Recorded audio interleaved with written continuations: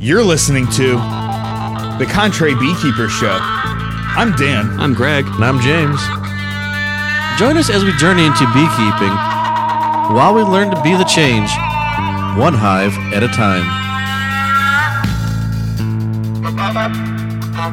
Welcome back to another episode of The Contrary Beekeeper Show. In our last episode with Bob Benny, when we sat down and interviewed him, we mentioned that life has a way of putting people in our path along our journey, and it seems like it's been one thing kind of after another. There are some folks that are brought into your life that are literally shining a light. They're shining a light unto other folks' path. They're gracious, they're humble, they're making a difference, and they're not afraid to do the right thing. Today, it's our honor to have Kamon Reynolds on the podcast. Most of you probably know who Kamon Reynolds is, Tennessee's Bees, on the YouTube channel. Right now, he's on there. And say hi to Kamon's camera.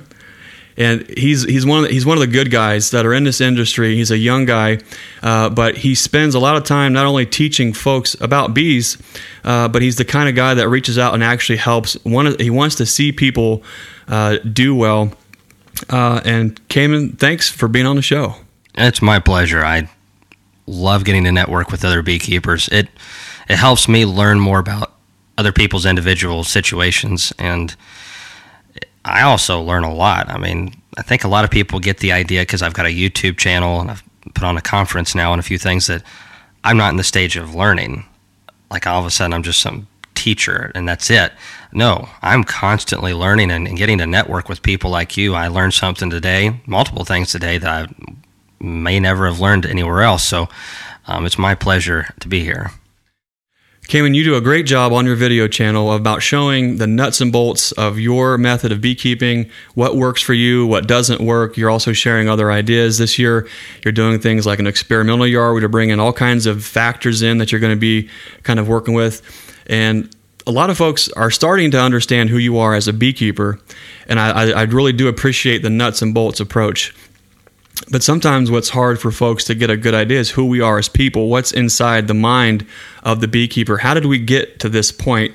Where are we at? And kind of where do we see ourselves moving forward? There's a lot of things that happen all along the way that are trials, tribulations, that kind of get us to this point. And it's unfortunately easy for folks to see someone like you as being successful, doing well, a killer YouTube channel, and then they're measuring their life, their journey, their beekeeping, and their success as this is what they're trying to achieve. And while that's fantastic, and there's nothing wrong with that, I think there's some opportunities to dig in a little bit to the context of not only who we are, but why are we keeping bees? Why do we do the things that we do, and how did we get here? Well, that's a loaded question to start with, but I'm up to the challenge. First of all, like you said, people get the idea that all these things are going, and it's been going for a while, and that's not the case. It's been the opposite. Starting out doing all the wrong things, and I've mentioned this on my YouTube videos, but we'll get into a little bit more detail. Beekeepers have to be tenacious. Bob Benny said that very thing, and they have to just keep going. It's hard, especially when you're new. It's not like getting into chickens or cows. It's complicated, and I definitely failed. I don't know if failed's the right term. I definitely made a lot of mistakes. I think failed is when you get into something and then you fail and give up. We definitely didn't give up. So we made a lot of mistakes, and my YouTube channel is basically just to help people make fewer mistakes. I'm hoping with this experimental yard that we can help tie our operation up a little bit tighter, so to speak. There's a lot of things that I feel like with varroa mites we just don't fully understand. A lot of people, and myself included, want to know more. But as far as starting out early, we definitely just had a really rough go of it. There were so many times, hundreds if not thousands of times, where Laurel and I just looked at each other like, should we keep doing this? And it was just a money sink, for lack of a better term. And we just pour money into it, and we eventually got out of that. But that's what my YouTube channel is all about, is being successful with bees. We all love it. They're so fun. My worst days in the bee yard, in the grand scheme of things, compared to other jobs that I've done, whether it's truck driving, working in a factory, or anything else like that, nothing to that level. So even a bad day in the bee yard is a good day to me. And, even bee stings can be good for you. So it's apitherapy. It's all about terminology, right, and perspective. But definitely my goal is just to help other people enjoy beekeeping to the extent that I do. And that doesn't mean you have to have hundreds of hives. You can maybe enjoy bees more than I do with 3 to 5. So that's what I'd like to see. With whether it's 1 hive or 100 hive, a lot of folks are drawn to beekeeping. Maybe they even feel called to be a beekeeper. And it seems like the more folks that I meet, there definitely seems to be some folks that feel like there is a calling to be a beekeeper, because while there is the agricultural act of being a beekeeper, there is something special. There's a different kind of a relationship with the bees that you can have when you can't, if you're beekeeping and you haven't been humbled greatly, then I probably want to have your business card and see what those ShamWow secrets are, because that's just quite not the case. I'm sure you've had quite some humbling experiences as you got started. I'm sure if for folks that haven't caught your whole story on your YouTube channel, how did you get into beekeeping, and what were some of the greatest hurdles and pitfalls that you had early on? Well, so just like any good marketing, it takes about 3 times to make a sale. And it took about 3 experiences with bees to make a sale with me. When I was a kid, I'd say probably about 7 or 8 years old, we went to a museum, and they had in the one huge wall these hexagon cells with pictures of larvae and bees and different things, honey and pollen in there. And that always really stuck out to me because it was just so alien, for lack of a better term, especially to a kid that had never seen anything like that before. And I've forgotten a lot of things about that museum, but that one really always stuck out to me. And you could get in those cells because they were probably about 2 feet deep. And, being 7, you could just literally sit in there. They were big enough. I could have taken a nap in that cell. So that was my first experience with bees. Of course, I didn't actually get serious for about another 8 years. And when I was about almost 15 years old. And I ran into this fella. I'm getting ahead of myself. I went to Fall Creek Falls with my dad at 13, and they had an observation hive there at the park, and that really blew me away watching the bees. And if you're not blown away, even if you're not into insects or anything agricultural, if you see bees in an observation hive and you're not blown away, or at least awestruck or even fear-struck or whatever, right, then there's something wrong with you. But so that really blew my mind. But then about a year and a half later, I was 14 and a half, I believe, there was a sorghum festival. I've always loved being outdoors. I always have been into trying to make a business go, even when I was a little kid. I just like creating and doing things and building. So that's what bees do. They're constantly trying to gain and reproduce and be productive. So when I went to a sorghum festival helping a guy make sorghum molasses, there was a guy that had another observation hive. But up to that point, I never had any local honey. I'd only had the garbage from some store or what's in a packet somewhere. And it was absolute garbage. I'm thinking, why in the world would Pooh Bear or anybody want to eat that stuff? It's gross. If that's what bees make, then why in the world would I want to fool with that? Well, there's much more to bees than just honey. But after tasting 2 different types of honey while I was there, I was sold hook, line, and sinker, and I had 5 hives of bees that I purchased a few months later, right around when I turned 15 in October. And so was my first impression on bees, and it was just a local guy who had a few hives of bees, and those little impacts right there are what got me into it. And also, I'd been kind of into growing, a lot of farm animals, processing free-range chickens, different things like that. So I was used to being outside. That's, again, what I wanted to do. And I just thought, wow, that would be a great addition to have to the farmers markets and stuff that I'm doing, because people love honey. And now I do too, because I've tasted the real stuff, and it is just daylight and dark difference from what's in the store. But what I did not realize was all the challenges that was going to take place shortly after getting into bees. It was an interesting time to get into bees because, let's see, it was, oh goodness, I don't know, early 2000s, somewhere around there, 2005, I can't remember the exact year. And CCD was going on, a lot of misinformation. Oh, the bees are dying, everything's going to go extinct if we're not careful. And there's I think a huge rift created between professional beekeepers and hobby beekeepers, because just everyone kind of took a political side on how they wanted to do their beekeeping, and that's the wrong attitude. I do believe we need people that are pushing the whole genetics, and people who are, the professionals who are doing pollination. We've got to have a lot of it, and some people disagree, but we can agree to disagree. But because of that, there was a lot of issues with education, and there was not any consistency in my area, and so I took to books.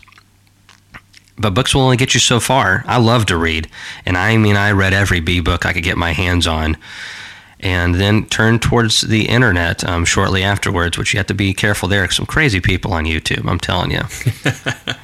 And we lost, out of those 5 hives, I say we, I was the only one in my family crazy enough to fool with bees. My parents were supportive, but they were like, man, what is our son doing? Should we be concerned? That kind of stuff. And I lost 4 out of 5 hives. I purchased bees in October. I didn't know even how to access the hives at that point. Didn't even have a bee suit. But that's just the story of my life, kind of getting into things before I'm really ready. At 15, you have 5 hives, but it sounds like your parents nurtured an environment they supported you starting off beekeeping. My parents have always been very supportive. They always have given me constructive criticism too. There's a difference between enabling and being supportive, and they felt like it could be good. There's been a few times they've taken me to the side and they're like, hey, this isn't working, you're gonna have to figure something else out.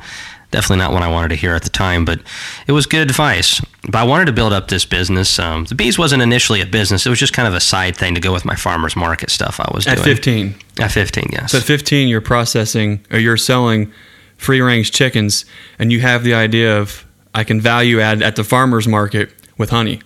Yes. We were doing tomatoes and some CSAs. And your family was? No, I was. My brother was helping me. So you and your brother at 15 are entrepreneurs, and you're starting a business. Your parents have had to play an incredible role on facilitating that kind of an opportunity. They did. They never really pushed us into any of it, but whenever we showed a desire to work on whatever it was, they were very supportive of that. And so, my dad purchased a plow and did different things like that, and made sure that he didn't give us ridiculous amounts of stuff, but he did whatever he could to help nurture whatever he felt like was a positive, creative thing. So yeah, we were doing farmers markets. It wasn't anything grandiose at that period, but we were, you start young and hopefully you'll figure it out before too long. And that's basically the story of my life. So got into the bees that following spring. I only had 1 left. And I didn't even know, I read from books, but it's one thing to read in books about swarm control. It's another thing to actually be able to visibly read the combs and know what's going on, know when to take action, because the difference between a handful of days can mean all the difference in swarm season. And so I lost my first swarm, but it really hooked me because they swarmed and thankfully lit right into a cedar tree about 10 yards away. I climbed that tree and pulled still the biggest swarm of mine.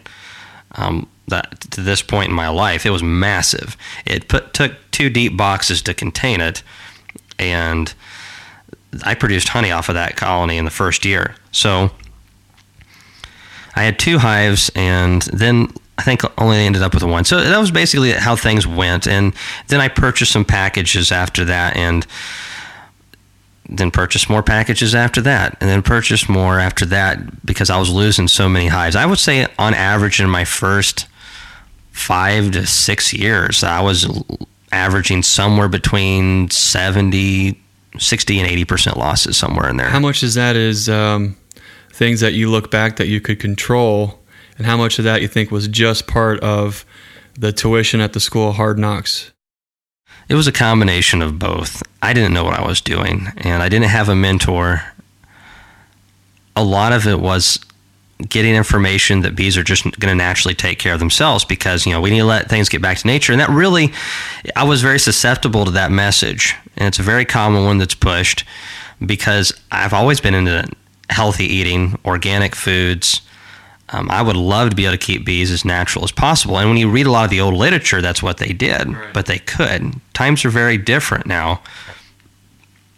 And we have to consider that nature is not always benevolent. And I've learned that lesson over the years in agriculture and in bees. And so I wasn't feeding them sometimes when I should have. So I lost some colonies.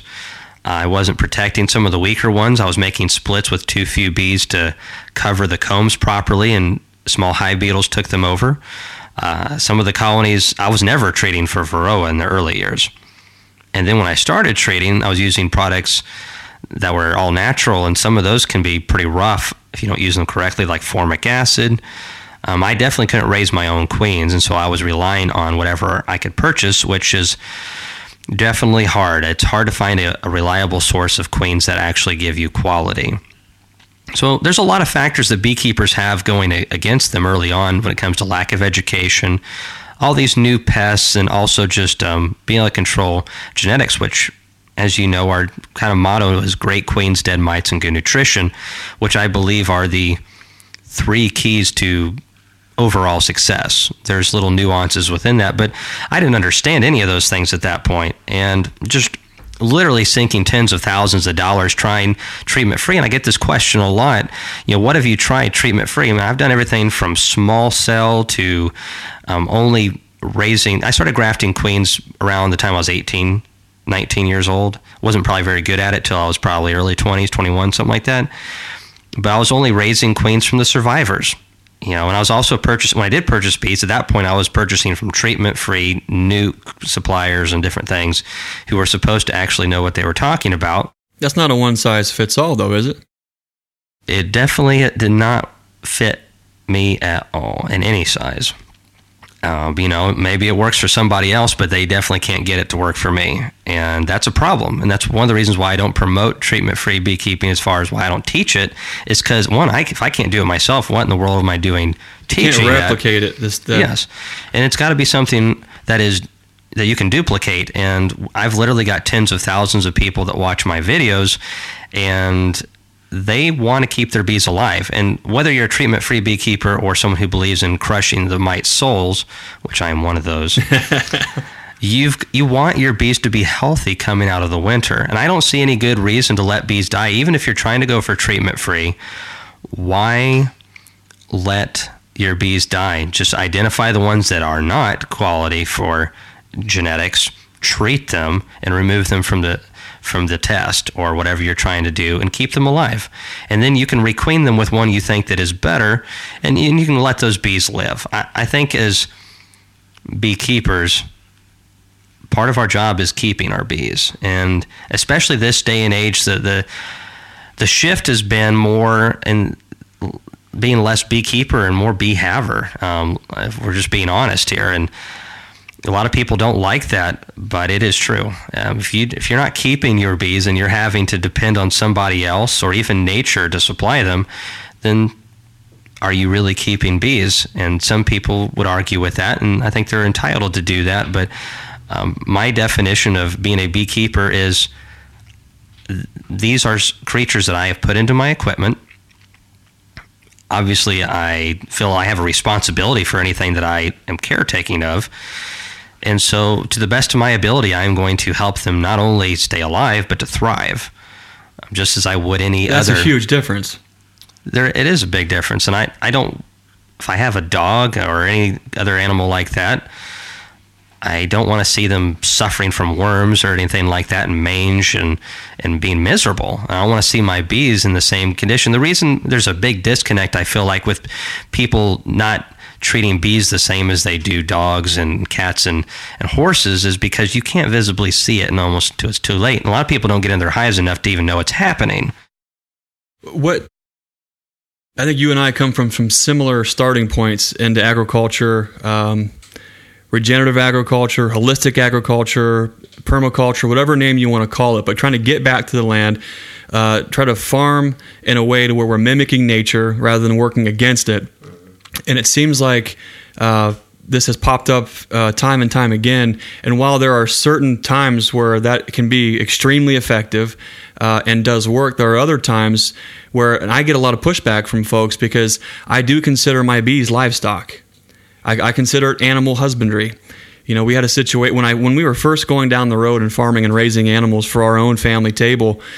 You know, before I had the experience, I had the mentality that if I have pigs and if I'm going to farrow and I'm going to breed my own stock, well, if that pig gets sick, I'm going to let her die because I don't want those genetics on my farm. Now, that was my thinking early on before I had pigs.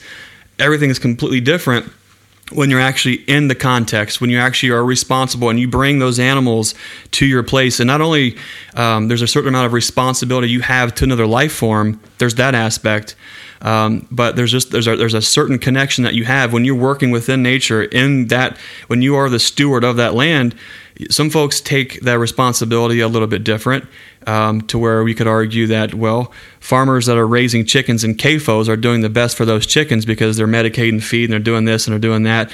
And it's one of those arguments that are never ending. But it seems like a lot of the mentality, for me personally speaking, thinking about animals like I did, to where if they're sick, then we call them and they don't exist in our context. That's a very idealistic way to go about that situation. And a similar story with yours is when I got into keeping bees, I came into it from the treatment free, from the natural way to do it.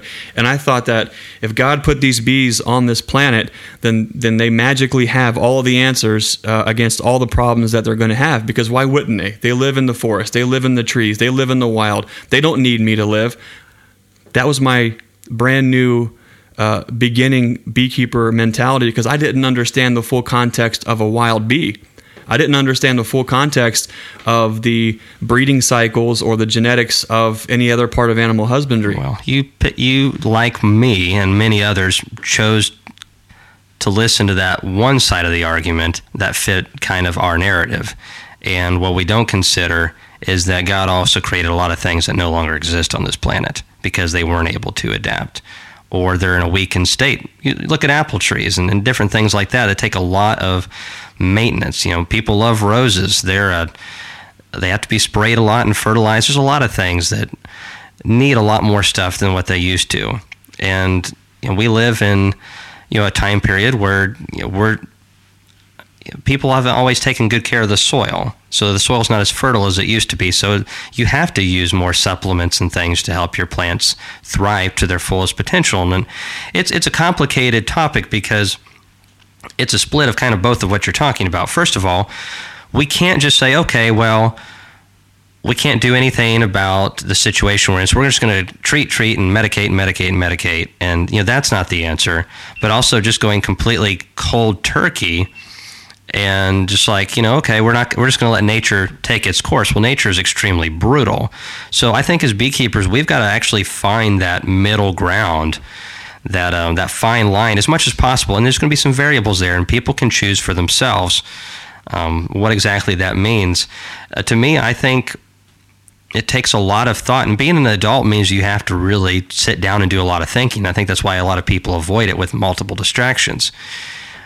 When you are responsible for another creature or are responsible for a family or yourself, it takes a lot of thought, and it takes constant thought. It takes reevaluation. It takes also taking responsibility for the consequences of whatever you've chosen, which is not always, sometimes it's a bitter pill to swallow. And with bees, those learning curves are tough. It's easier to blame it and play the blame game in beekeeping. Oh, my neighbor sprayed Roundup on their fence row.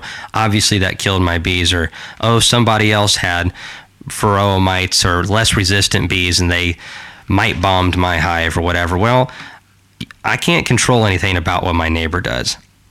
And I've gotten rid of that mentality. I focus on what can I control, and I focus on that really hard. And the more I've done that, the better my bees have done, the better I've done along with them. Where I find the line is, we take it on an individual basis. Bees over time have really done a pretty good job getting pretty immune to tracheal mites. They still cause a little bit of issues, but not as much, but they're very different than the varroa mite. The varroa mites are definitely a lot harder and a lot rougher on the bees, and they definitely have been much harder to breed any resistance for. European foul brood and stuff like that, chalk brood, we totally select for that. We don't use antibiotics. We see queens that show any type of susceptibility to those things, and we get rid of those queens with extreme prejudice. Some people don't like that, but they do like our queens when we give them to them, because you're not going to have European foul brood issues, because we don't allow any of those to exist. We don't want those drones coming around. We don't want any of that. So I feel like, again, it comes down to really sitting down and thinking, and it's not something you can figure out in a day or even a year.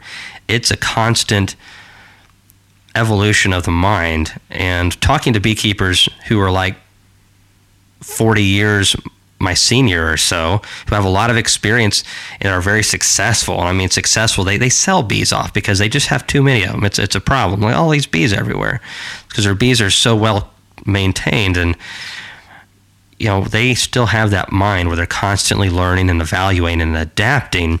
And as a society, I think we've gotten away from this. That's one thing I had to learn. I had to change my mindset in my early 20s of, I've got to take responsibility for what's going on. I've got to sit down and stop guessing. I have to know what's going on in here. And first of all, it was learning that I need to feed better. I'm not feeding enough. I'm losing some colonies because they're starving, or they're going into winter with too little, and so they're not building as good a clusters going into winter, or mite problems are chipping away the percentages, or just wiping them out. And I was finding, by and large, that if I had a good, clean colony in March, it usually was dead by October here. And that was very, very consistent, extremely consistent here. And, there still isn't very good information on consistent mite control. And that was another thing. Okay, so we realized the mites are the problem. I adjusted my feeding. It took many years to straighten that out, and I'm still working on it every year, getting it more fine-tuned, trying new things out all the time, because beekeepers love to do that. And with the mites, it was then, okay, we know it's the mites. Now it's the treatments. Oh, now we have issues with the treatments. We've got to figure out those things. And I feel like it's part of it's no individual problem, but I feel like the beekeeping industry has kind of let us down. That's my personal opinion, that we should have better controls on this.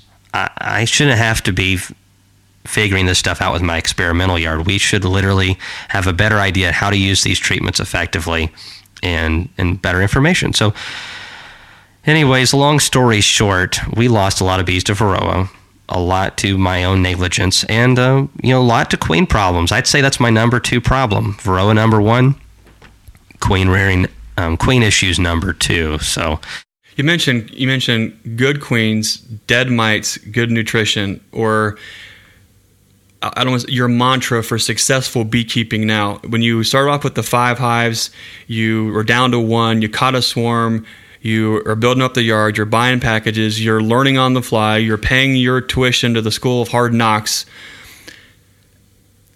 A lot of folks who are trying to grow their passion into a business will find they get to a point to where it just feels like they're trying and they're digging in, but it always feels like it's one thing after another, until sometimes we have a tipping point or a turning point where things, all of a sudden, they start to click, and we start to have that realization like, aha, okay, now I think we're on to something. And then as a launch pad to get us to that next point. And maybe that's backyard beekeeper to small sideline scale. And then from sideline scale, we start to grow, and that's a whole can of worms. At what point do you recall having that aha moment or that tipping point to where you said, "Oh my gosh, okay, now this is starting to catch"? I did, but it wasn't all in one year, but it was over probably a 2 or 3 year period where every year was like, "Oh, we have enough bees alive now. I don't have to buy bees. It's not what we want, but at least we have enough to work with. We can split and get back to where we were. In the following year, we had what we wanted, or really close, and then we actually gained ground, and we were selling nukes because we had too many, the more than we wanted, or we decided to grow. So it really is a combination of things, and again, it's just like anything else in life. It's a little complicated. It's not just one or two things, but getting those bees in the right place, giving them the opportunities to be successful, because nature is not always easy. 2019, we had 140 pounds. We were pulling honey off of some colonies. They were just so good that one of our yards averaged over 120 pounds per colony. It was just a phenomenal year. It was easy to keep bees, except for the fact they wanted to swarm a lot that year because they were filling the hives so fast. So there's always something, and especially the nukes that year wanted to plug out. And then the next year was terrible. So part of being a beekeeper is really paying attention to what nature's doing, understand what it's doing, and then addressing that so we can help our bees out, because nature can be really rough. About 1 out of 6 first-year swarms survive. So 5 out of 6 are toast. That's not good percentages. That's nature right there. And that data was taken back, as I mentioned in one of my videos, in the 70s, prior to Varroa and some of these new viruses and different things that have really impacted the bees, before small hive beetles. So we live in a time where there's more pests than ever.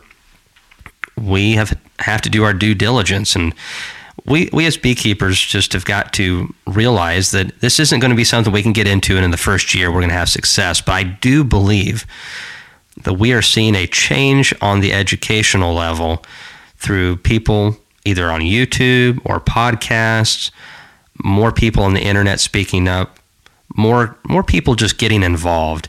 And I think it's gonna come down to not anybody famous or anything like that, but just a lot of individuals who I feel like are collaborating now because of the internet, and those right people finding each other. And I'm excited. I really feel like what it took me 10 years to do, somebody could do in 3 years. No problem. That's an incredible thing to be able to pass on, to be that lighthouse to somebody, to pass on that torch, to be honest and open with.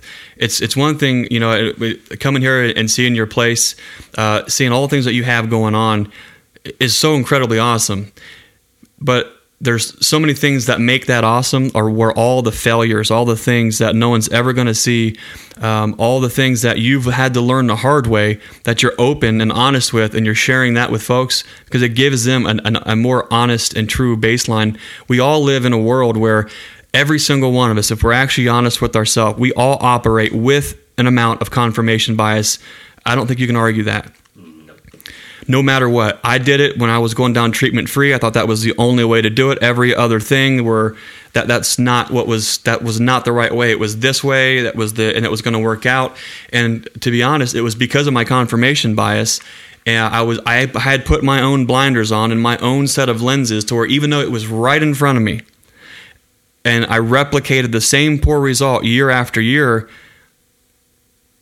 I did the thing that people do. I blamed this and I blamed that. It wasn't until I blamed myself and took responsibility before it was almost like the blinders come off and you can almost see things in a more neutral way. It doesn't matter what it is. Things, as you develop and you grow, you still have to fight ego. You still have to fight pride. You still have to fight that confirmation bias. And you still work hard to try to look through things in a lens to where you're actually observing what it is that's in front of you in a way to where you're not so attached to it, to where you say, if this isn't working, okay, I understand that. Now what do we do?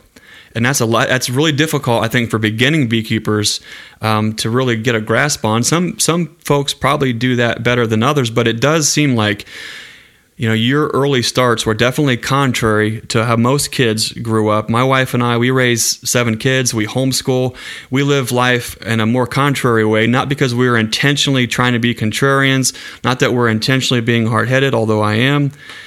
Yep. We're taking our life in our own hands. We're taking responsibility for our life and those that we bring into this world.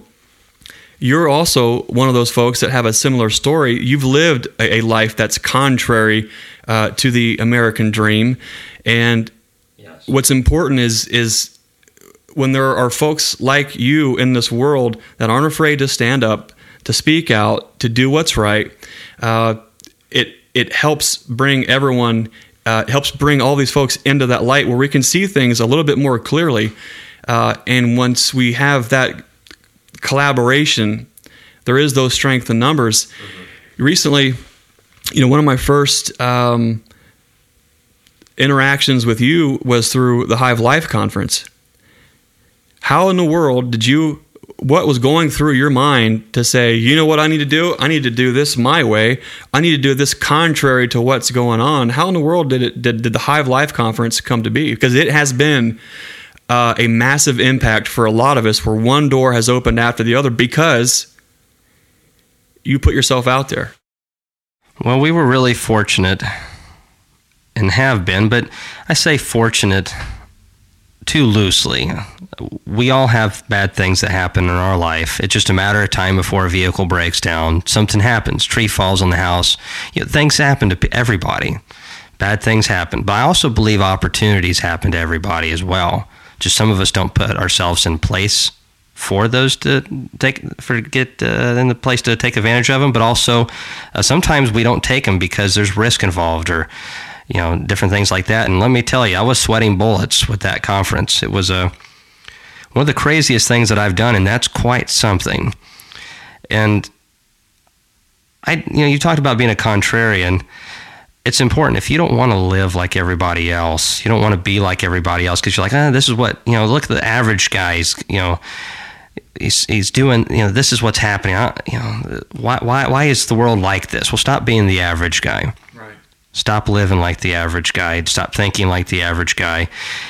Being an adult, I think, in a nutshell, and I'm going to probably get roasted for this because, everyone's got their own definition, but is living in a constant state of self-evaluation.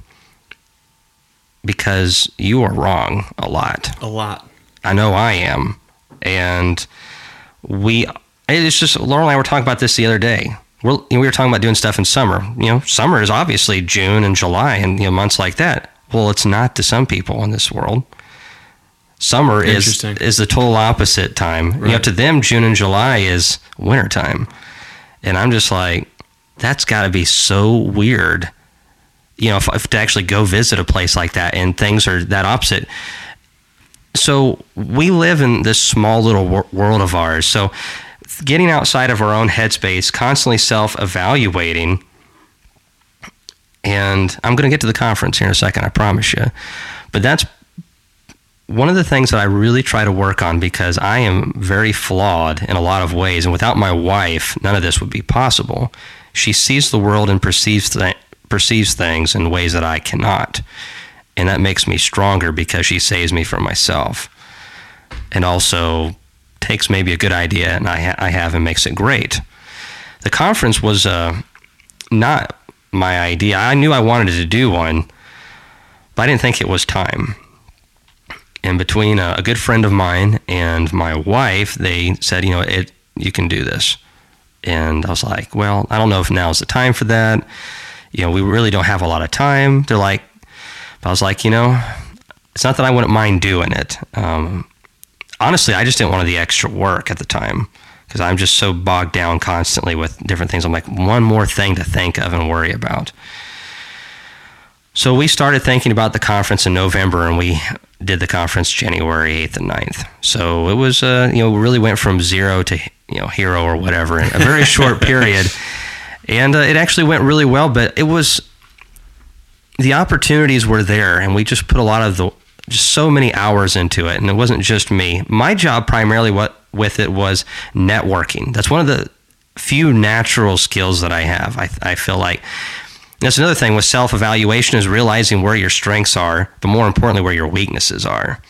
And I really am poor at certain things, but I'm pretty good at networking. I can run my mouth, and I can usually talk to people pretty good.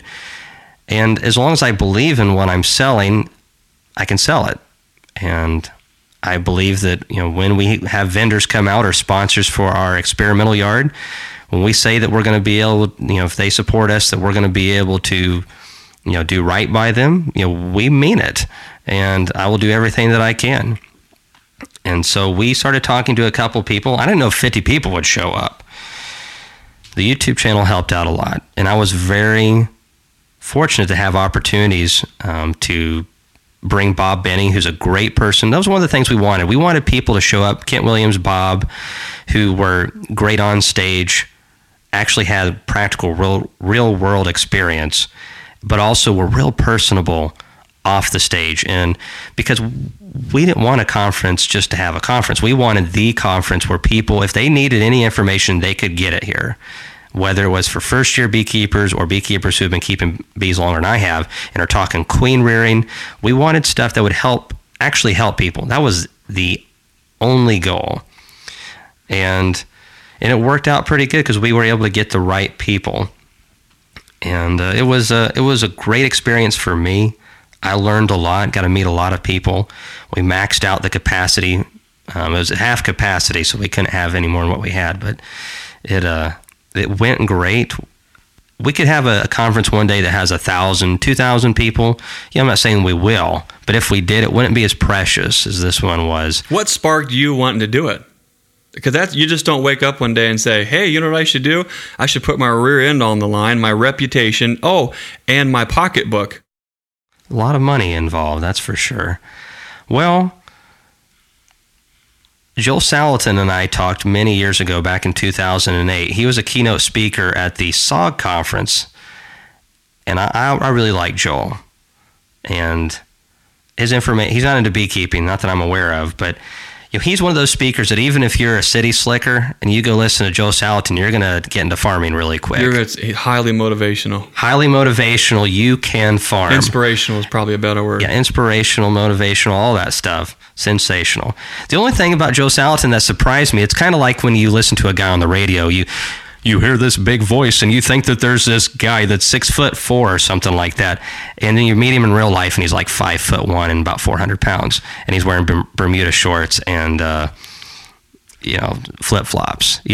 That's just how we kind of do things. A lot of people kind of get that idea with me sometimes. They're like, wow, you're a lot shorter than I thought you were, Cam. I thought you were a lot bigger. YouTube, get the camera angle right. I get Laurel to kind of hunch down a little bit and make it look like I'm a little taller. But Joe Salatin, I thought he had a big, deep voice, and no, he's a little more high-strung. And but I absolutely left that conference and thinking, man, I'm going to do this as a living. Whether it's beekeeping or CSAs, I'm going to do this. Back in 2008 with a buddy of mine who was also a full-time entrepreneur in the CSA industry, growing farmers markets and whatnot. But Joel, when he got down, I was able to talk to him for a second, and I think he kind of laughed. He said, what would you like to do? I said, well, I'd like to farm, but I think I'd just as much love to be into doing what you're doing as education. And of course, he's like, oh, here's a young upstart that wants the fame before doing the actual physical work. I want the whole world. That's right. Well, it's the whole young generation wants it now kind of stuff. And, there was probably a certain degree of that in there. We all have an ego to a degree, but we do. I wanted to, I've always loved learning, and I've always enjoyed talking to people about what I know. So I thought that would be a lot of fun to network. I just like the networking side of it as much as anything. So, he kind of laughed that off, and I kind of felt a little bad after that, but if I ever meet Joel, I'm going to tell him. Joel, if you're listening, Kamon told you so. I told him so. But the only reason that came about because of the brutal work. I mean, just absolutely brutal years of just no vacations, no days off, just completely destroying your adrenals and even gut microflora and all kinds of stuff because you're just working too many days back to back, and not just like 8-hour days. We're like 12s on the nice side of things. And, I remember several weeks back to back in spring, that would just be 100 hours. And that was just me. And then Laurel was doing a bunch too, maybe more actually with the kids. And, so in order to get to that point, there's a lot of stuff you have to wade through. But so I began scheming about doing conferences back in those days. I always wanted to do something like that, but I never thought I would do it at 32. I thought it would be more like 50. And the YouTube channel helped facilitate that because it's great marketing. I mean, basically I can say, hey guys, I'm going to be here. And it's dangerous. It really is, because I could post something on there that is totally bogus on mic control or something like that, and people literally spend thousands of dollars and then lose their bees because it's a totally baseless claim that this works. And it scares the living daylights out of me, to be honest. But it is a powerful marketing tool. And so I can say, hey guys, I'm going to be here. If you like to, come and, have dinner or do this conference, or we're going to try this. It's easy to get the word out to the people. And the people that watch my channel and follow me obviously are more like-minded type people, because I'm pretty open about how I feel on most things. And so I kind of weed out the weirdos, unless I'm weird, and then I'm weeding out the normal. I'm sitting across from you, so... Well, networking, you have to deal with some people that, aren't quite your cup of tea, or cup of coffee, however you want to put it. But But yeah, the conference was a ton of work. I mean, Laurel just for like a month and a half. We weren't, a lot of people do Christmas. We typically do. We didn't do Christmas hardly that year. Or last year. We just worked solid. And Laurel just did all the technical stuff. I was talking to vendors, talking to people, figuring this stuff out, caterers and stuff, and we didn't know if we were going to lose our shirt or not. Quickly, we found out that we were not, because enough people were going to show up. But I was really happy because I felt like the right people got to meet each other. It was perfect timing, because while it would be easy for you to sit there, and it would be awesome for me to sit here and pat you on the back and say, this was a massive hit because of you, Kamon. Behind every good man's a better woman. I can say that for my wife, and I know you'll say that for yours too. But it also seems like we have found ourselves in a very special point in time where certain things are predestined or preordained to happen for reasons that we don't understand. But all we can do is step through that door and be that change that we want to see, be that person that facilitates that relationship, that reaches out to helps that person to shine that light. That's exactly what you did. And not only was it a success, the things that I heard people talking about, walking through, meeting new people, is they've never seen anything like it. It was absolutely contrary to every other bee meeting, convention, or any large get-together when it came to beekeepers ever. Something very special happened, and a lot of special people were involved in it. Well, I built the conference based off of what I hated on ones I've been to. That's basically the skeleton that we used to build a conference, and what would we like in a conference. And I think it worked out pretty good, just because, again, the type of people that follow me on YouTube, typically, and most beekeepers, they don't want, science is great. We need it. It's an important part of beekeeping. We need research and all that kind of stuff, but sitting through hours of graphs and charts and stuff, most people like myself, that's not what we go to conferences for. Right. We go there because we want to talk to other beekeepers and learn more about their experiences. We also want to leave that conference with more tools to keep our bees alive. And that's basically the whole reason that I would go to one, is I want to go there to become a better beekeeper. I'm going there to become better. And if you leave there and you feel like you don't know any more than you had before, then that was a lot of money and time. And, there's some people go for the trade show or just to see buddies, but we try to kind of piece all that together where you went and you got to learn from people who really could give you good information. And we also wanted to have a time for people to network with each other. We also try to make sure there was good deals for beekeepers there to where they could save a little bit of money on stuff that they might not be able to get elsewhere. And we're working on this year conference to do even better with that. Giving people opportunities, and kind of like you said, it's a trickle effect, or a domino effect. And opportunities, you've got to just go after them. One opportunity leads to another. It's really a domino effect with opportunities, but if you don't take those, and sometimes they don't pan out as much as you would like, but it's funny how some of those opportunities that I felt like, that didn't really work out, years later actually fall into place. And with the conference, we could have gotten shut down. We had no idea what was going to happen with that. We were playing it by ear. It was a really tricky time. It was Folks a tricky listening time. now, it's easy to forget kind of how we've all progressed through this pandemic and such, but it was a very specific point in time where a lot of people were yearning for that human connection to also learn to move their beekeeping in a new direction at the same time, where it feels like there were some things happening and moving in the beekeeping industry that all kind of combined and apexed at the time when you put that in place, and that was huge. Well, and the timing was good. Everyone has their opinions on how things should be. I personally believe in freedom first and foremost of the individual, and that goes to the beekeeping, that goes to everything. And Tennessee obviously feels the same way. I mean, we did everything by the legal. Right. Everything that Tennessee asked of us, the state of Tennessee, we did it. And if they were going to say you can't do this, we would have not done it. And so thankfully it worked out. And I had several people like, you shouldn't do this right now because it'll probably get shut down. I'm like, and then you'll lose your deposit on all this stuff. And that was the risk that we took. I'm like, if we don't take it, then obviously it'll have failed before we've even started. My grandpa, who was one of the most inspirational people in my life and just a great person, he said a couple things as kids, and we'd hear it hundreds of times. And as you get to be an adult, it sinks in. And that's why it's so important to say these to your kids. But he'd say, Kamon, have you ever heard of Oliver Twittleby? Who? Exactly. Never heard of him. That's because he gave up. That's because he quit. That's what he'd say. That's because he quit. So that's why you've never heard of him. And also can't, never could. Little things like that. And it is my philosophy that I would rather fail trying than just to never try. And so that's what happens with the conference. It worked out.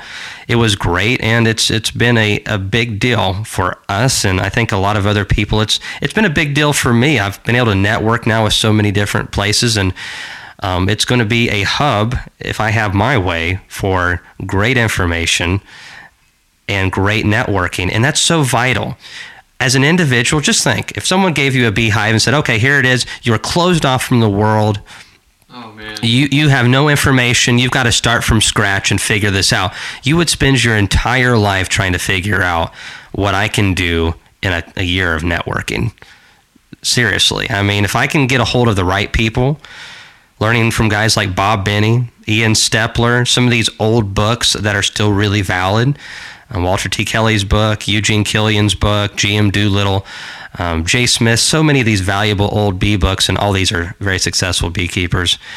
You can learn so much in a short amount of time, and we've got to realize that. That's why grandpas and parents, good ones, are so vital to children, and whether we realize it or not at the time, is we can learn life lessons that can take us years to learn ourselves, or we can learn it just watching our parents or them explaining it to us. And as beekeepers, we've got to do the same. We've got to find those people who are good, those good beekeepers who are successful, who not just say that they are or have a YouTube channel, because you got to watch those YouTubers. But especially from Tennessee. You do. Well, in Tennessee, we do a lot of crazy things. A lot of crazy things. And I think it's a great state. But we aren't always the best beekeepers. And I see a lot of change happening in Tennessee, positive change. But we have got to constantly look and move forward and spend a lot of time. If you're a new beekeeper listening to this, spend a lot of time sourcing your information. Reconfirm and then confirm again. That's the huge thing. That the person you're learning from actually is good. There's so many people who are popular who are terrible at keeping bees alive. You don't have to be famous. You don't have to be good at bees to be famous. And there are a lot of people who nobody's ever heard of. One of them is a speaker at our conference January 7th and 8th in 2022. Most people have never heard of. And we'll tell you about him later. But he keeps about 400 colonies by himself and has been a full-time beekeeper for, I think, almost as long as I've been alive. And so we need to learn from guys like that. I mean, obviously, to even just let alone manage that many colonies, but to keep them alive and run a business, That's a lot. And some people are like, I don't want to run a business. I just want to be a hobby beekeeper. Well, to keep bees healthy and sustainable, you have to treat it like a business. Honeybees keep their hives like a business. And, some people don't like that, but that's just the way that it is. And healthy bees make great crops of honey. Healthy bees make a lot of splits. Healthy bees survive. And that comes from being productive. So as beekeepers, we got to take a lesson from the bees there. We also need to take lessons from those who are really knowledgeable and can prove that they are successful. I just think that that's so important, and that's why I'm so excited, is because I'm seeing so many of those people pick up the torch and just lead the way for, I'm learning stuff from these guys. You're only one person. And we've got to work together. I mean, you look at a hive of bees, one bee is worthless. It can't hardly do much in the context of being alone. But as a unit, a strong, healthy colony is extremely powerful. I mean, they do things that we still can't figure everything out. So definitely collaboration, networking is very important. And whenever I started doing more of that is when I started having more success, because I was starting to do things that was outside of my own mind. I was just reading books and doing things in my own bee yards and trying to learn from that. And it was just taking me years and years to do what, again, I feel like now if people are learning from the right people, and those right people, I believe, are guys like Bob Benny, Ian Stepler. There's several people on YouTube. I've seen a lot of stuff that you've done that has been very useful to, especially the video with the buckets. I learned a lot of stuff about buckets. I had no clue that there was so much detail into bucket feeding. I may have never known that had, I not learned that from you. So, I mean, different sources all working together. We literally, I think, can, through collaboration, put ourselves decades forward. And we must do it if we are to get the beekeeping industry where it needs to be. And we're going to. There's, it's cliche to say, but there is something to be said about the phrase that a rising tide raises all ships. It really is an important thing to kind of keep in the back of your mind, to where you can certainly lone wolf it, and you can go on and you think that it's your way or the highway, that you have all the secrets to beekeeping. But in the grand scheme of things, you're only hurting yourself, and you're also hurting the folks that you're influencing, because then it puts them into a place where they're not open-minded to learning from anybody else.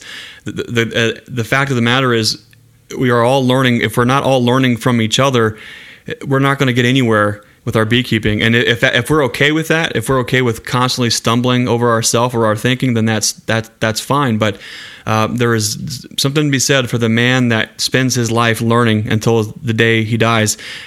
And then maybe that's where the learning really even begins. But if we close our minds off to where we're not able to, not only, if I wouldn't look to see, what is Bob doing about this? What is Ian doing about this? How does Kamon do this? We're talking about Georgia, Tennessee, Canada, whatever part of the world that's in. It's somewhere around there where there's ice. Is that Greenland or Iceland somewhere? I don't know, They have Tim Hortons coffee there. That's the only warm thing up there. I was going to ask Ian. I think I asked him on a live chat. I really can't figure out, does he live right next door to Tim Hortons, or is Tim Hortons actually sponsor Ian Stepler? Because every time I see that rascal, he's got a fresh Tim Hortons cup, and he's sipping off it like he's got a fresh piping hot cup of Timmy's coffee there. Well, if they don't sponsor him, they should. But in all seriousness, I think that the reason Ian has to work so hard is because he blows so much of it on that stuff. He just spends so much money on coffee, and he constantly has to get out there and work because it's just that expensive coffee probably. But maybe we need to have a Tim Hortons intervention. There's probably another good cup of coffee out there. He's beyond saving, I think, at this point. Our powers. Yeah, well, there's certain hives that get to a point where we just shake them out or just leave them to their own devices, drop some formic in there, and he's kind of at that point of just focus on something that can be actually dealt with. All kidding aside, he is one of the most down-to-earth and humble teachers I think that I've even seen. He has a certain way of going about it to where he engages with folks that have one hive or 1,000 hives, and he's willing to give his time, share his knowledge. And I think it just feels like we're at it. Like you mentioned, we're in a place to where there's a tipping point, and it feels like it is happening. And maybe everyone says that at some point in their journey. I don't think so. But I think maybe they right now do. feels different. But I feel like it is different, and I keep thinking that it's just me, but more and more people are saying that, and people that are smarter than me. And taller. And well, I would hope they are taller than me if they're male. Otherwise, they're pretty darn short.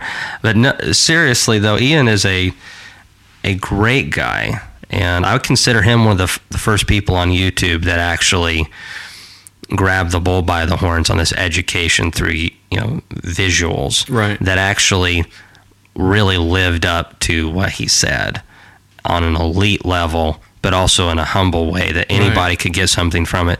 And he's very personable.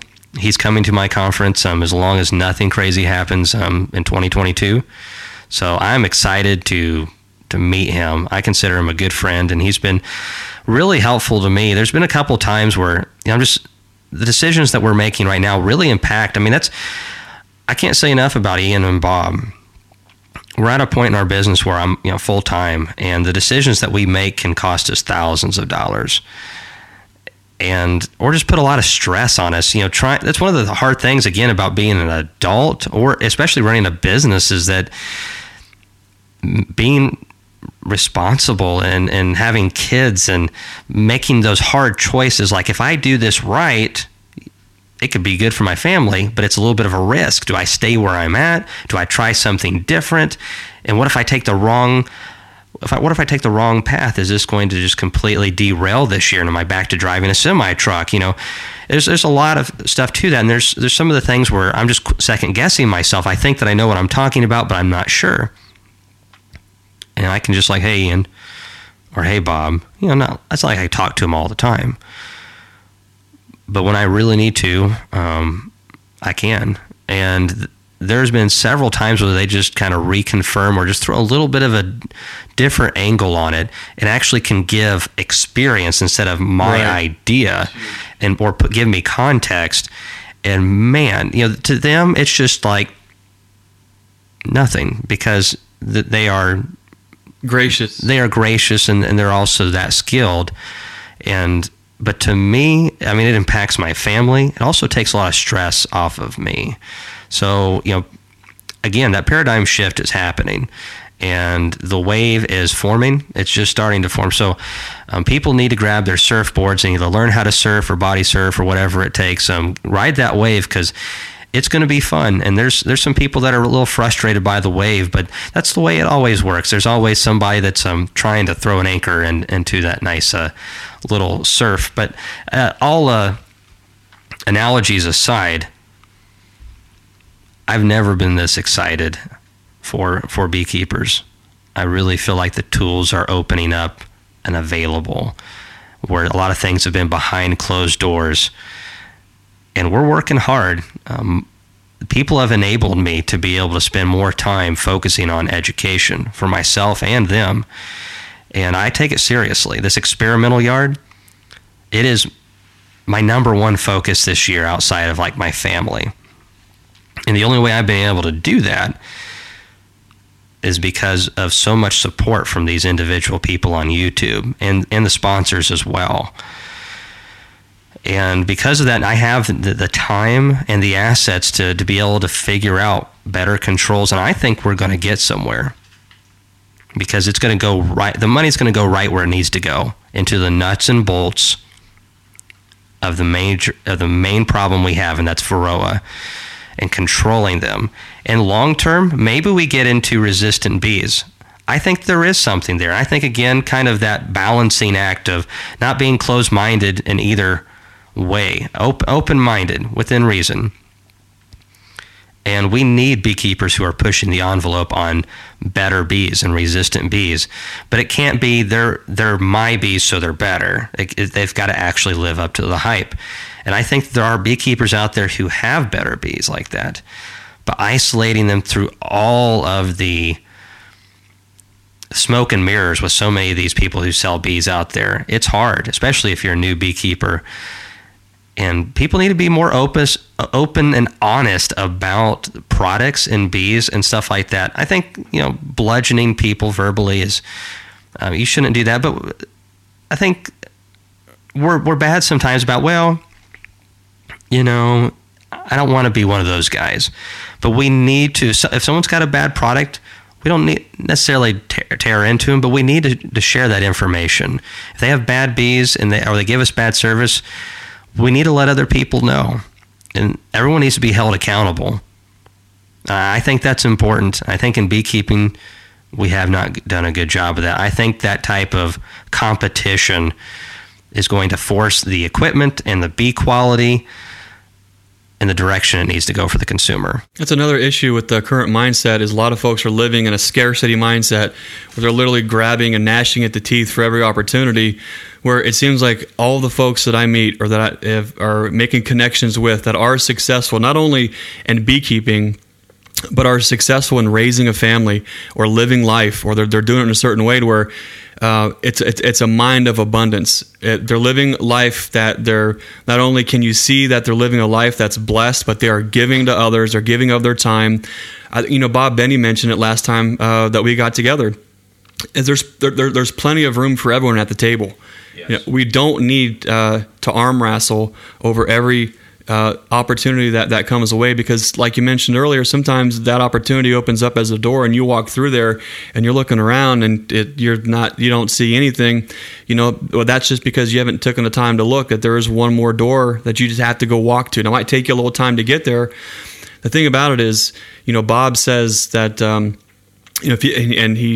think you would agree, beekeeping is kind of summed up for him in one word, and that's tenacity. You mentioned that earlier. You have to be constantly digging in, not be afraid to make those mistakes, but also to be humble enough and open-minded enough to know when it is indeed you causing the problem. Where do you look for answers? How do you move this forward? And that's why right now is so important with the things that you're doing. All the guys that we spoke with earlier, there are resources. There are people out there that actually want to see you well. They're not going to set you up to fail. They're going to reach out. They're going to be that lighthouse. They're going to help everyone along. And those folks are the ones that stand out on their own. Those are the folks that stand out without having to badmouth anybody else. Those are the guys that stand up. Those are the ones that are actually making that positive change, that are making the difference and are part of this movement or this direction that we feel that we're heading in. There's guys like you and myself and everyone listening. I would think if they're probably in tune with a similar thing, is we're not only trying to we're not only trying to keep our bees alive and keep our apiaries in the black and trying to grow our businesses. We're actually trying to lay out the foundation for our kids, for our grandkids. There's an ancient Greek proverb that a society grows great when old men plant trees under the shade they know that they'll never sit under. And I think if a lot of us had that mentality to where we're not just constantly trying to rake in the coins, we're trying to lay the groundwork out for the next generation, for the next person who needs help. You have to do that if you want things to go forward. And I think beekeepers, again, have been the worst enemies. By not collaborating, by not championing, by not taking hold of what is going on and giving that up to whether it's entities or whether that's to researchers. Again, we need those type of people, but I feel like we have left the education by and large to those who are outside of the boots on the ground beekeeping. I know some great beekeepers that have PhDs. I know some wonderful researchers in the beekeeping industry that we must continue to have, but I feel like the beekeepers haven't held up their end in a lot of areas. And it's all fine and dandy to have research, but you have to have those people who are boots on the ground beekeepers who actually live it. And again, I mean, I love books. I read them constantly when I was getting into bees, and they are nothing in comparison to the experience that you can get from someone who can do it. We have got to take hold of the education of this industry, and we've got to not only do the education, but we've also got to push for the products that we need and the things that we want. I think the beekeepers working together, the sky's the limit. And that's the reason why we've had issues is we have not been good about taking the bull by the horns. So one of the things that popped into my mind for a weird reason was a story of when I was getting into beekeeping shortly after. I was catching a lot of swarms because I wanted good genetics, right? One of those treatment-free genetics, and obviously these bees didn't last long enough to do anything special. But there was and still is, a huge building in Granville, Tennessee. It's like was an old bank. They got a wonderful historic place over there. And there's been a swarm up there, or a hive of bees, constantly. And there have been people that I've talked to that are like 90 years old that can remember bees being up in there in like the 60s and stuff like that. But it's behind a bunch of brick and stuff. It's way up there. And you can just see the bees working, and they have a bluegrass festival there every year. So I was playing a bluegrass show that day, and I knew they were up there, but they were just too high to get to, and no one wanted to beat up that beautiful old bank in order to get to them. And I told Laurel and a couple of my bluegrass buddies who thought I was crazy that, those bees are going to swarm. Well, sure enough, right after our first 45-minute set, they swarmed. I mean, there was a cloud of bees. That's awesome. Oh, well, I mean, and there's like 1,000 people at this event. Probably, there's more than that, but at least there's 1,000 people there right then in that one area. And they're scattered around doing different things, but there was like a 25-foot globe of size of bees just circling around just barely over the top of people's heads. That's cool. Nobody noticed. Hardly anybody noticed that it was happening. And it's just one of those things that's kind of interesting. It's like whenever your wife gets pregnant, you start seeing a lot of pregnant women. Or when you look at buying a certain type of car. You better watch how you say that.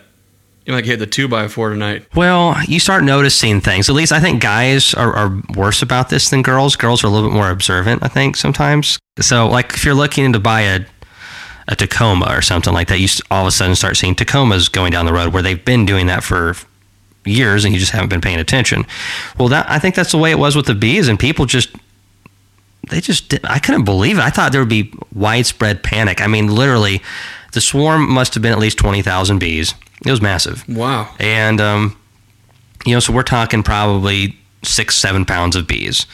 And they're just going right over everybody's heads. And, of course, I'm just like, oh, my goodness, I don't have my bee suit on, any of this stuff. But swarms are usually gentle, right? Because a lot of swarms are extremely gentle. Every YouTube video says that. It must be true. Well, a bunch of bums. Most of the time they're right. Swarms typically are very gentle. But this one landed usually swarms light somewhere pretty close and they take off eventually for another location.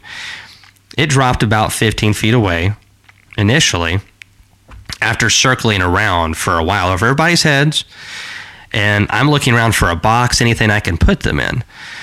And it lights down on this bush, and I asked the lady who owned that little property next to the bank, and she was the one that was like 92 or something like that. And she's like, oh, yeah, there's been bees there since the 60s. I remember, seeing bees up there. But a lot of people think that, oh, man, those are special bees. They've lasted that long. No, what that was a perfect swarm trap. They probably died every other year. Right. But literally good locations can fill up with the swarm from somewhere else. Smells good, feels good. There might be something left for them to eat. I'd say if it had been in there since the 60s, it's probably died at least every other year. And even if there wasn't a colony, there might have been other scouts or robbers that were going and visiting it and cleaning it up, so it might always look like traffic. Yeah, well, I mean, exactly. I just think that, as a prime swarm trap, basically, the perfect swarm trap. And so, anyways, these bees, I asked her, can I have them? She's like, sure. Well, someone had called a beekeeper, so somebody did notice. I got them in a box. And they were not gentle at all. I didn't have a veil or anything. I shook them down in there. Keep in mind, I have another set to play in about 10 minutes, another 45-minute set. I shake him in that box, and within about 5 seconds, I've been stung about 18 times. No suit, nothing. And I was just getting bludgeoned. I got a little video clip of it. I need to see if I can find it. So, long story short, I got those bees. They wore me out. They weren't special or treatment free or anything like that. But it was an interesting story. And there was another beekeeper that showed up that tried to swipe them from me after I'd already put them in a box. And he's like, "Hey, we got this call. Those are our bees." I said, "You see all these stings on me? I did that without a bee suit." I said, "Had I not got those stings, maybe I'd give them up to you, but no, those are mine." He still earned them. He tried to still get them from me, like literally take the box from me. And I'm like, we played a bluegrass show. My hands were swollen up, man. It actually worked out pretty good. My buddies were like, "We're not taking those home in this car," so we had to get a different vehicle. It actually worked out, but you got to be careful with those bees, and you never know when they're going to be aggressive and stuff like that. I just thought that was a really interesting story because, excuse me, I just saw a post the other day on Facebook. "Oh, these bees have been in here for 30 years straight. Resistant bees. Oh, resistant bees. I'm going to get those genetics." It's not how it works. Even before Varroa, it's not how it worked.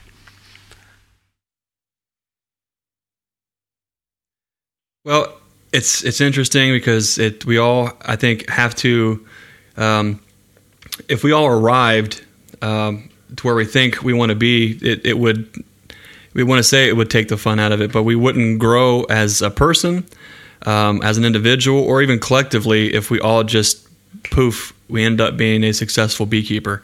It's definitely if you start off to be a beekeeper and all you want to do is become a successful beekeeper, it might be a challenging way to look at it. But if you look at it as to where you are definitely open and available to fail, and you're willing to dig in and work through it, do the work, reach out to others for help. I mean, I think you really can start to get a little bit of momentum and put yourself in a place to where maybe that is where you want to go.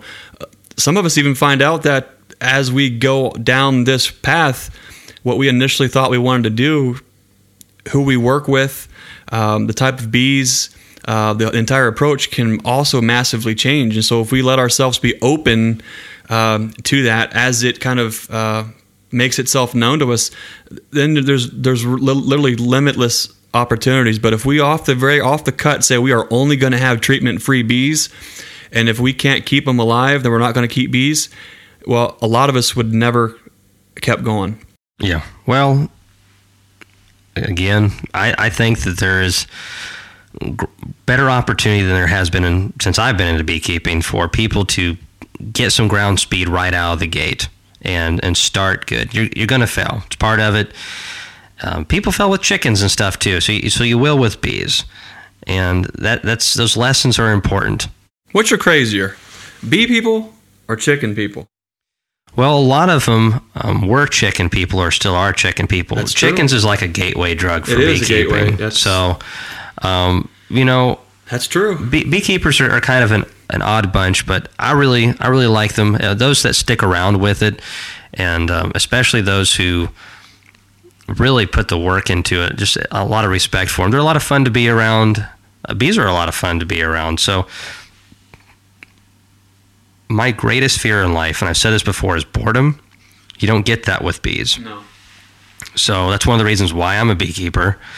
It's like this spring. I mean, this is my 18th spring or whatever it is going into with bees, and I'm as excited. I think I'm more excited this year than I was in my first year, and that's saying something. I absolutely love it. But things are getting a little bit more efficient for me, and we're getting back to fun. There were several years where, the fun was gone. You have to be careful starting a business. You can ruin beekeeping, turning it into a job. I recommend, get 5 or whatever your number is, 3 hives, whatever. Be sustainable with it. Be successful. And then grow as you can grow the operation. I'm really not a huge fan. I wish I could go back and say this to myself and change my mind, though I probably wouldn't have listened. And would have just done just that. I would have been years ahead. But yeah, the bees can take care of themselves as far as growing the operation if you keep them the way that they need to be kept. And it is totally a coexistence, I really believe, between human and bee. We can give them the best life that they can ask for if we know what we're doing. I truly believe that. Nature is pretty brutal. I don't want my bees to suffer. I don't want my bees to die. I'm definitely not getting the losses of only 1 out of 6 first-year swarms survive like in nature. I'm low side getting 5 out of 6 to survive. And then if you count all the splits I make throughout the year and sell, I'm actually gaining ground every year. So it's hard to argue, a point that, you're killing the bees or you're weakening the genetics because, you're propping them up with feeding them, or you're propping them up with treating them, or whatever. Well, the bees seem to like it pretty good because they respond really well. I just think for new beekeepers, just be willing to learn. I definitely can't say anything about, as far as like people ask me, should I do treatment free? I give them my recommendation, which is no. Obviously, I can't teach that. I can't do it. But people obviously have the freedom to decide. I think that they should. I think if in a perfect world in Kamon's perfect world of how should I start off, you're going to read a couple old books like Walter T. Kelly's How to Keep Bees and Sell Honey, Good Nuts and Bolts book. You're going to listen to Bob Benny. You may listen to my channel a little bit for some in-between stuff. You're going to follow people who you can see keep their bees and don't buy bees, because that's what you want to do. You want to keep your bees alive, and you want to treat them, and you want to keep them healthy. And then once you get to that point where, oh, wow, this is my 2nd year or my 3rd year, and I've produced honey, or I've produced more splits, if that's your thing. Some people don't care about honey. They just want to produce more bees. Or some people just want to keep their bees alive just so they can have pollination. Maybe just a little bit of this or that. Whatever it is, beeswax, some people love that. Whatever your definition of success is, you have to have alive bees to do that. Getting to that point where you have those healthy bees coming out of winter, and you can do it in a couple of years. Now you know how to repeat that. You've done it a couple times. Then if you want to start going into a little bit more natural side of things, knock yourself out. We need people who are going to push these boundaries. You have to have people that push the boundaries. But at the same time, you can't. I tried to reinvent the wheel when I first got into beekeeping. All these professionals were saying, you can't do this. You can't do this. I'm like, well, I'm going to do it. Well, you know why they said that you can't do this? Because they had tried, and it hadn't worked for them. And life is complicated, and it's hard when you're a teenager to always listen to that older person advice, because obviously you've lived longer and you know better. As a teenager, we're bad about that. And that's why teenagers kind of get made fun of a little bit by adults, because all of us were teenagers at one point. Right. But the difference is, at 32, I look at the world from a totally different viewpoint, and it has totally changed my beekeeping. Again, all it takes is 1 or 2 years of success, and most beekeepers stay into it indefinitely. Keep building on that. One thing that you do with your channel, or guys like Ian and Bob, is they don't say, you can't do that, so don't do it. What a lot of guys are good at saying is, I can't do it, and here's why. Because then you can take that back to your context, try to figure out why, first and foremost, why do I want to have bees? And then start to get a rough outline of the context in which you want to do that. That's going to help you gravitate towards the folks that can help you along that journey. Your YouTube channel, for instance, you do a live chat every week. Oh, maybe twice a month. And what I always thought was incredible about that is you are literally fielding, it seems like, hundreds of questions. And you're taking the time out for folks and answering the questions that you know, questions that you've answered a million times before, but you're still engaging and putting that effort out. And I know a lot of folks appreciate that. When we put the word out that we were going to be sitting down with you, of course, we had some listener questions. I've got 3,472 questions, but We are sitting at your family's dinner table. We only have time for about 2,400, so okay, let's get to it. Let's shoot. Before we get going, thanks again for having us in your kitchen and your home, opening up, sharing your life's journey in beekeeping with us, and also everyone listening, because it's these kind of conversations that I really do think not only inspire folks, but it motivates them to keep moving, to keep pushing, to be tenacious, and also to be that lighthouse for others. So thanks again for having us here. Well, thank you. I'll just say one more thing is, again, it's that tenacity. Anybody can do what I've done. I truly believe that I don't have any special talents as far as like this separates me from the pack because, Kamon has a special skill in beekeeping. There's none of that. It's just I don't stop trying. And I think anybody who can do the same, you can actually probably do way better than me. I know beekeepers who literally got the right information and did in 3 or 4 years what it took me 12 to do. And we're going to see more and more of those people. I know we are. So everyone just needs to, even if you lost all your bees this last year, you're going to do it. Just keep at it. All right, how about those questions? Okay. Terry Bishel asks, what got you into beekeeping? All right, so I mainly just seeing the bees work. I already loved agriculture quite a bit. I think I've explained this before on my YouTube channel as well, but basically, I saw a fellow that had just a handful of hives, had 2 types of honey. It was totally unlike anything I'd ever seen. It tasted amazing, totally different from anything in the store. And I just thought, wow, this is a great product that I could have at the farmer's market. I wanted to be involved with these creatures and to learn about them. I always just, everything that's outdoorsy, I want to know about it.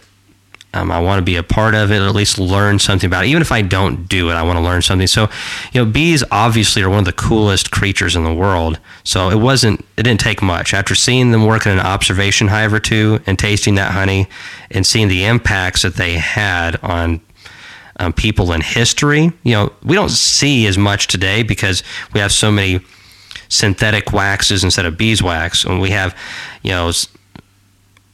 artificial sugars and all kinds of sweeteners. But back in, you don't really have to go that far back in honey and beeswax and all these things. I mean, they were vital. And still in many countries who don't have the economic structure that we do, they are revered and prized. So, after doing a lot of reading and stuff, I was just blown away by the bees, and I just had to be a part of it. And so I started when I was about 15, and it has just been more dominating. I got out of everything else I was doing over time just so I could focus more and more on the bees because it's just such a awesome thing. As you've grown your business, Terry McCarsky asks, well, what is the biggest hurdle in growing your business? You are your biggest hurdle. Getting a little deep there. That's good. But seriously, you are your biggest hurdle. You are limited. You don't have enough education. You don't have enough experience. And you've got to find a way to address those things. We trip over ourselves a lot, don't we? We do. Well, and sometimes we listen to the wrong people. And the biggest obstacle in getting the business up is really the core. First of all, you got to have your mindset right. But that also impacts the core of beekeeping, which is keeping your bees healthy and thriving. And if you can't keep your bees in a sustainable manner, then it doesn't matter how much money you throw into this. Bees are really dynamic. It's not like some of the other industries where it's a little bit more gentle. You get into it, you could have 1,000 colonies and lose like literally everything in a year. And you could just totally lose your shirt. And I urge people not to get in over their heads. Take it a little bit slow. And the best type of growth is the growth that you can do with your bees. If you got 50 hives and you're doing good with that, you're sustainable, or 10 hives or whatever that number is, if you can't sustainably double that each year, then you don't need to be buying 100 more bees and trying to increase. I mean, you shouldn't. Now, I've done that. You want to talk about throwing a pile of money on a fire. But you gotta fix the core. Having trucks and fancy equipment and all this stuff will come if your bees are healthy and that core is healthy, because it's going to make you money. And then that money goes into buying all those tools. I see a lot of beekeepers get all this fancy equipment. I mean, I've been doing this for several years, and I look at some beekeepers who have been in it for 3 to 5 years and have a third of the hives, or not even that many hives, and they have way better extraction equipment, way better vehicles. They have forklifts. They have all kinds of stuff. You grow with your business. Financially speaking, if you can't afford, if the business can't pay for it, unless you know for sure that it is going to help and pay for itself immediately, you don't buy it, or you find a used one that you can't afford. I drive that old truck. So again, you've got to get that core. Those bees are the lifeblood. And literally, if those bees are healthy and you're doing good, you could triple or quadruple your operation. So you need to get to that point where you can do that. And if you can, you're going to grow fast. Quality queens, dead mites, good nutrition. I've heard you say that over and over again. Close. Okay. Great queens, dead mites, and good nutrition. But great. Okay. All right. Yeah, you got to get it right, or it's not as powerful. Great queens, dead mites, good nutrition. Megan Durst asks, how do you treat for mites, Kamon? Well, that is something that is constantly changing as things change. And then again, the test yard that we're doing, that's one of the reasons we're doing it, is to isolate which treatments work the best and under what conditions. It's unfortunate that we're still in this stage that we're asking these questions, but it's a complicated issue. What I have been using primarily during my periods of success, not back several years ago, but the years that I'm actually keeping my own bees alive and all that stuff, is using Apigard thymol. In hot weather, I'll use it on, instead of using 2 doses of 50 cc's or whatever it is that they recommend, you always follow the label. They also say that you can use it where you use like 30 instead and do 3 rounds and spread it out. So I usually do that because it's hot. So I'll do the Apigard thymol in summer. You'll have to adjust it to your season. I pull honey supers in June. I like to get them off early. Even if I maybe miss a little bit of honey, get it off there. The bees can have that honey come in. I've got to get those mites dead. And that way the bees will be way healthier. And then I'm going to treat again in the fall. And usually I would rotate. Usually it was Apigard and then oxalic acid with a timed split. So I got a brood break, so it was more effective. Or for a couple years, I was using Apivar, which is a synthetic. I'm stopping using that because I'm not getting the kill rates off of that I'd like to. And I don't like to use it because it's not as natural. So basically Apigard in June or Apivar in June. And then whichever one I didn't use, or I did use, I would use the other one in August. We've got to keep those populations low. And then in wintertime, 2 rounds of oxalic acid vapor. I think it's very important to do that. And doing it around temperatures that are in the mid 40s is ideal. Maybe a little bit warmer would be better. But if we want bees that are really thriving, we've got to keep those mites under control. What temperature are you talking about when you're treating them that late? When are you treating? What temperatures are you in Fahrenheit? Like the oxalic acid? Yeah, so like treating about 45 to 50 degrees. And we want to do that in December here. One of the reasons I've actually switched to Carney bees over Italians is for multiple reasons, but one of the main reasons is because they actually almost always give me a brood break in winter, in December, right before the winter solstice.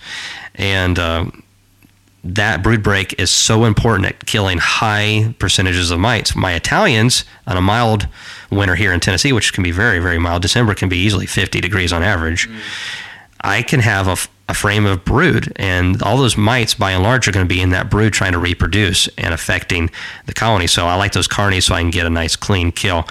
Unfortunately, most of our management is into controlling those mites. But yeah, that's what we do right now. Dead mites. So speaking of quality queens, Tim McCandless asks about your availability of queens this year. And if you have some available, he promises he's not going to kill them again. Ah, okay. Well, I've said that before about my queens too. No, our availability, we don't really take a whole lot of pre-orders. That's the problem that we're at right now with the business, is between the YouTube, conference, networking, stuff like this podcast, running our bees, putting in a new bottling system, trying to handle all that. I can't juggle pre-orders. Can't do it all, yeah. I can't do it all. And so I do plan on selling hundreds of queens again this year. But I also have contacts that some of these guys already are like, hey, just let me know, man. Count me in for 25 again this year. And, UPS is who I ship through. It's like 45 minutes away. So, I can't sell like go all the way there for 2 queens. I just can't do it. And so we don't really take pre-orders. I don't like doing that because it puts a lot of stress on us. So I'll basically raise the queens. I'm like, all right, I've got 100. And I'll put the word out. And thankfully, I'm in a position where I can sell those pretty easily. When the time comes and I have extras available, Facebook, I'll announce it there. I won't do it on YouTube because I'll just get filleted if I say, hey, everybody, I got queens available. And then it's like, oh my goodness. It's a good spot to be in. It is. It's frustrating. We have got to find somebody like Ian has, like Carrie, somebody who can come in and do a great job and produce those queens. We have the bees to be able to produce probably about 2,000 queens a year, but someone's going to have to just like totally, it's a full-time thing. Full time, and they could do more than that. I mean, honestly, but I just don't have the time to do that anymore. And that's where it kind of gets hard, is that I could probably raise 1,500 queens a year and do a little bit of honey on the side and sell some nukes, but then there's no YouTube channel. There's no conferences. Can't do it all. There's no test yard, that's for sure. So that's taking up a lot of my time this year. So it's a sticky situation, pun intended.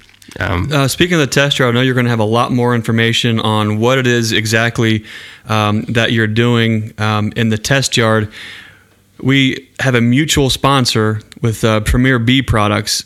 Do you have any initial thoughts on Premier's plastic foundation? Well, I do, and I've used several types, and I really try to be honest. And so when I saw I've heard about them for a while. You just hear rumors about companies and whatnot. So, I heard, another plastic foundation company. Like we really needed that. Right. Honestly, I felt like we didn't. So I'm like, good luck. I don't wish them any ill will, but there's already, Acorn, which I've done business with, and I like their product, and other companies out there that, will get the job done. And so I didn't think much of it. Well, a couple of, the beekeeping guys, this is where the YouTube channel comes in handy for me, is they start throwing information my way, and eventually some of the stuff sticks, and some of it's actually really good. And they're like, what do you think of Premier? I'm like, I don't know. It's a plastic foundation. And I had a friend of mine who's like, hey, man, you really need to check this out. And then he's like, hey, let's see if I talk to him about being a sponsor for you. So I thought, like, that'd be fine. Foundation is foundation. Well, I got them, and they're different. They have more cells. That's the number one thing. It's huge, especially if you're like me. I think it's huge for everybody. But if you're running a single brood management system, we produce honey on colonies that have one deep box for brood. So the queen only has that one 10-frame box. So compared to the right cell that I've been using, I literally get like 5,500 or something like that more cells in there. That is huge. And that really is because it's all about swarm control. That queen doesn't need to run out of room to lay, period. So the more, the merrier. And then if you think that's up there in the honey supers, that can really contribute. So that was what really kind of surprised me the most, is, oh, wow, I can get more cells. Because that affects the bottom line. It really does. Especially over the course of 300 colonies. That's a lot of bees. So there's that, but also when it arrived, I've ordered a lot of foundation. I've actually waxed my own foundation for many years, just roll it on and whatnot to give it extra wax, and this is the best smelling stuff I've ever... That's what I was going to say. It's great. When I spoke with Jeff sponsoring the Contrary Beekeeper Show and also the Nature's Image Farm YouTube channel with Premier Bee Products Foundation, and he does a very good job of articulating why it is that they're different. And he said one of the biggest things that you'll notice is when you pop it out of the box, the smell. And I got to say, as soon as I pulled out that sheet of foundation out of your box here in your barn and smelled it, I was like, holy smokes. Yeah. It just, I think they're using what A.H. Myers, the Capping, cappings, but the foundation is also made in the U.S. So I think that's important too. But I just thought it'd be interesting to see kind of how that plays out, because it also dabbles in some different things where a lot of us who have came from treatment free or are doing natural beekeeping or are still on the fence with small cell, although those cells aren't small cell. Like Jeff says, they have a thinner cell wall. There's over 3,000 more cells per frame. That's possibly more cells for honey or more cells for brood. That could actually be something that is a force multiplier in a hive, where one change or one little component can actually make a big deal. And I think that's important to look and entertain ideas like that. It is. Well, again, I just thought it was an average foundation initially, and it's not. And so I think that it's going to do really well for my bees. Bees love that smell. I love that smell. Yeah. And I've been around beeswax for quite a while, and there is a big difference in grades of beeswax, and this stuff is top notch. And that can make a huge difference. There's a generous amount of wax, and it's high quality wax. And I think the bees are going to really appreciate that. I haven't yet to try it out, but all indicators look really positive on trying that out in the test yard. It could be a force multiplier. And we were talking about tools and growing a bee yard and things. Bruce Brown asks, have you been using the hive lifter? I have, just a little bit, and it's crazy. There's been several things that I've purchased this winter, and I haven't been able to use much because we're just go all the time, and just having a hard time finding times to make videos on certain things, and also just to be able to try some stuff out. I've hardly used that lifter, just a little bit. I really like what I'm seeing. It's going to be in some videos this year. It's made up in Canada by a guy named Boris, and I haven't got him to say moose and squirrel for me yet, but I'm working on it. And but on all seriousness, it seems really nice. I want to do a good video on it when I get things set up. It's going to be an adjustment on how I have my bee yards, because I've got to set my bee yards to work with the lift. Things aren't very level around here, but I'm excited. I think it's going to help me out a lot. Again, it's not one. I'm tired of doing videos where I just kind of, here's a video on it. I want to make sure I'm very methodical, and I definitely want to use the product for a little while, but I think it's going to be awesome, and I think I'm going to be able to suggest it for other people to buy without any reservations. You do have a lot of hives here that are palletized, and I have seen some two-way pallets. Michael Jordan asks, what do you prefer, or what's better? And that's a loaded question. Oh yeah, well, there's a four-way or a two-way. Oh, none of those things are better. They're all good. It depends on what better. I guess it depends on your definition of what you want. Four-ways are obviously better if you have a forklift. It's more efficient. If you're doing the pollination game and you're moving bees around, then two-ways are not the best way to do it. Obviously, two-ways are a possibility, though, and it all depends on your operation. That's kind of the cool part about beekeeping, is you can tailor it to your desires, your creativity, or your specific situation. I love the two-way pallets because I don't have to get, this lifter I got from Canada. We're looking at the ballpark range of shipping and everything, $1,700-$1,800. It's not too bad, especially for what I'm doing.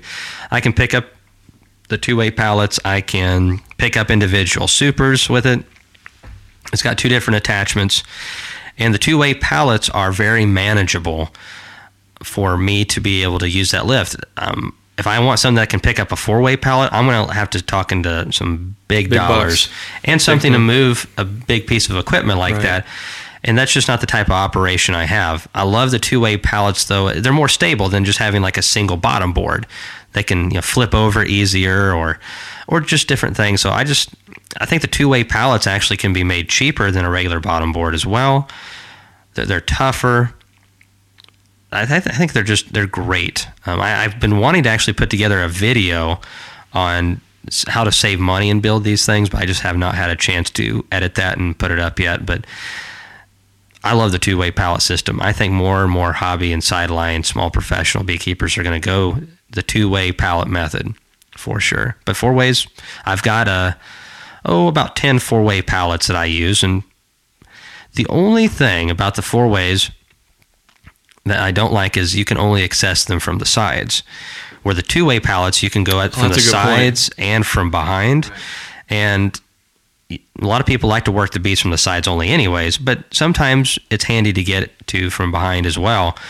And especially when Laurel and I are tag team in a hive, you can have one person on the side, one person behind it, and it's really easy for that. So again, personal preference, but we're going to see more two-way pallets in the future, I'm confident.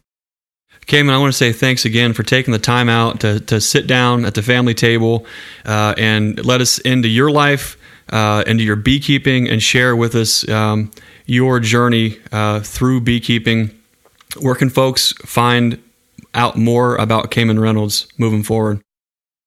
Well, always follow us on YouTube if you like that kind of thing.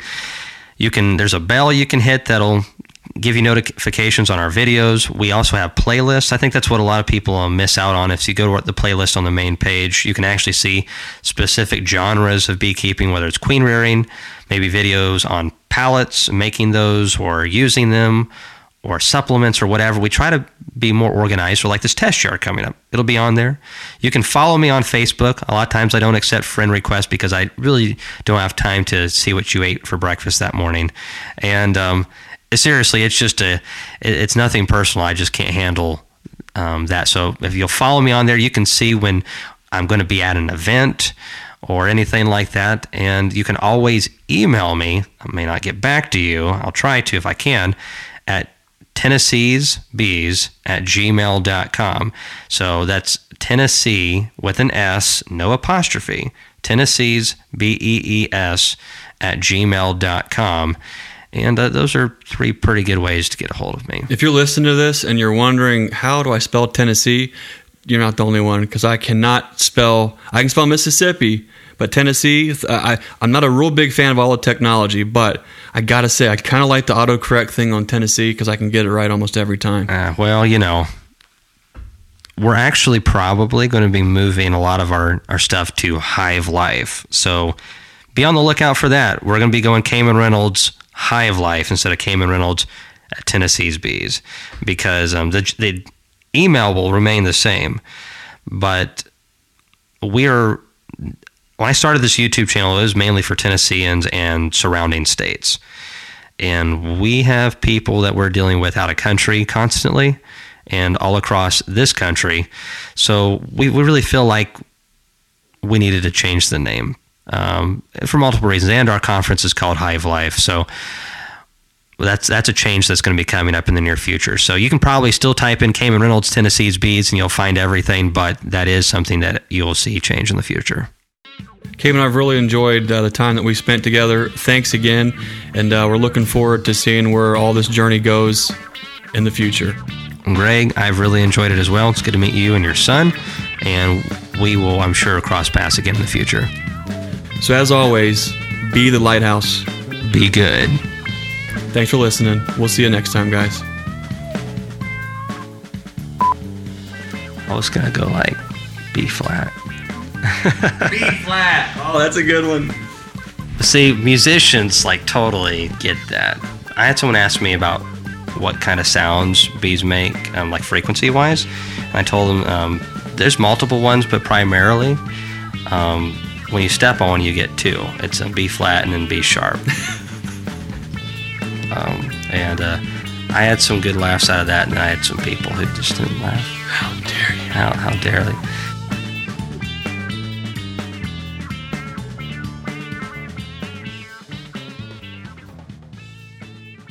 Hey, that'll work. How about that?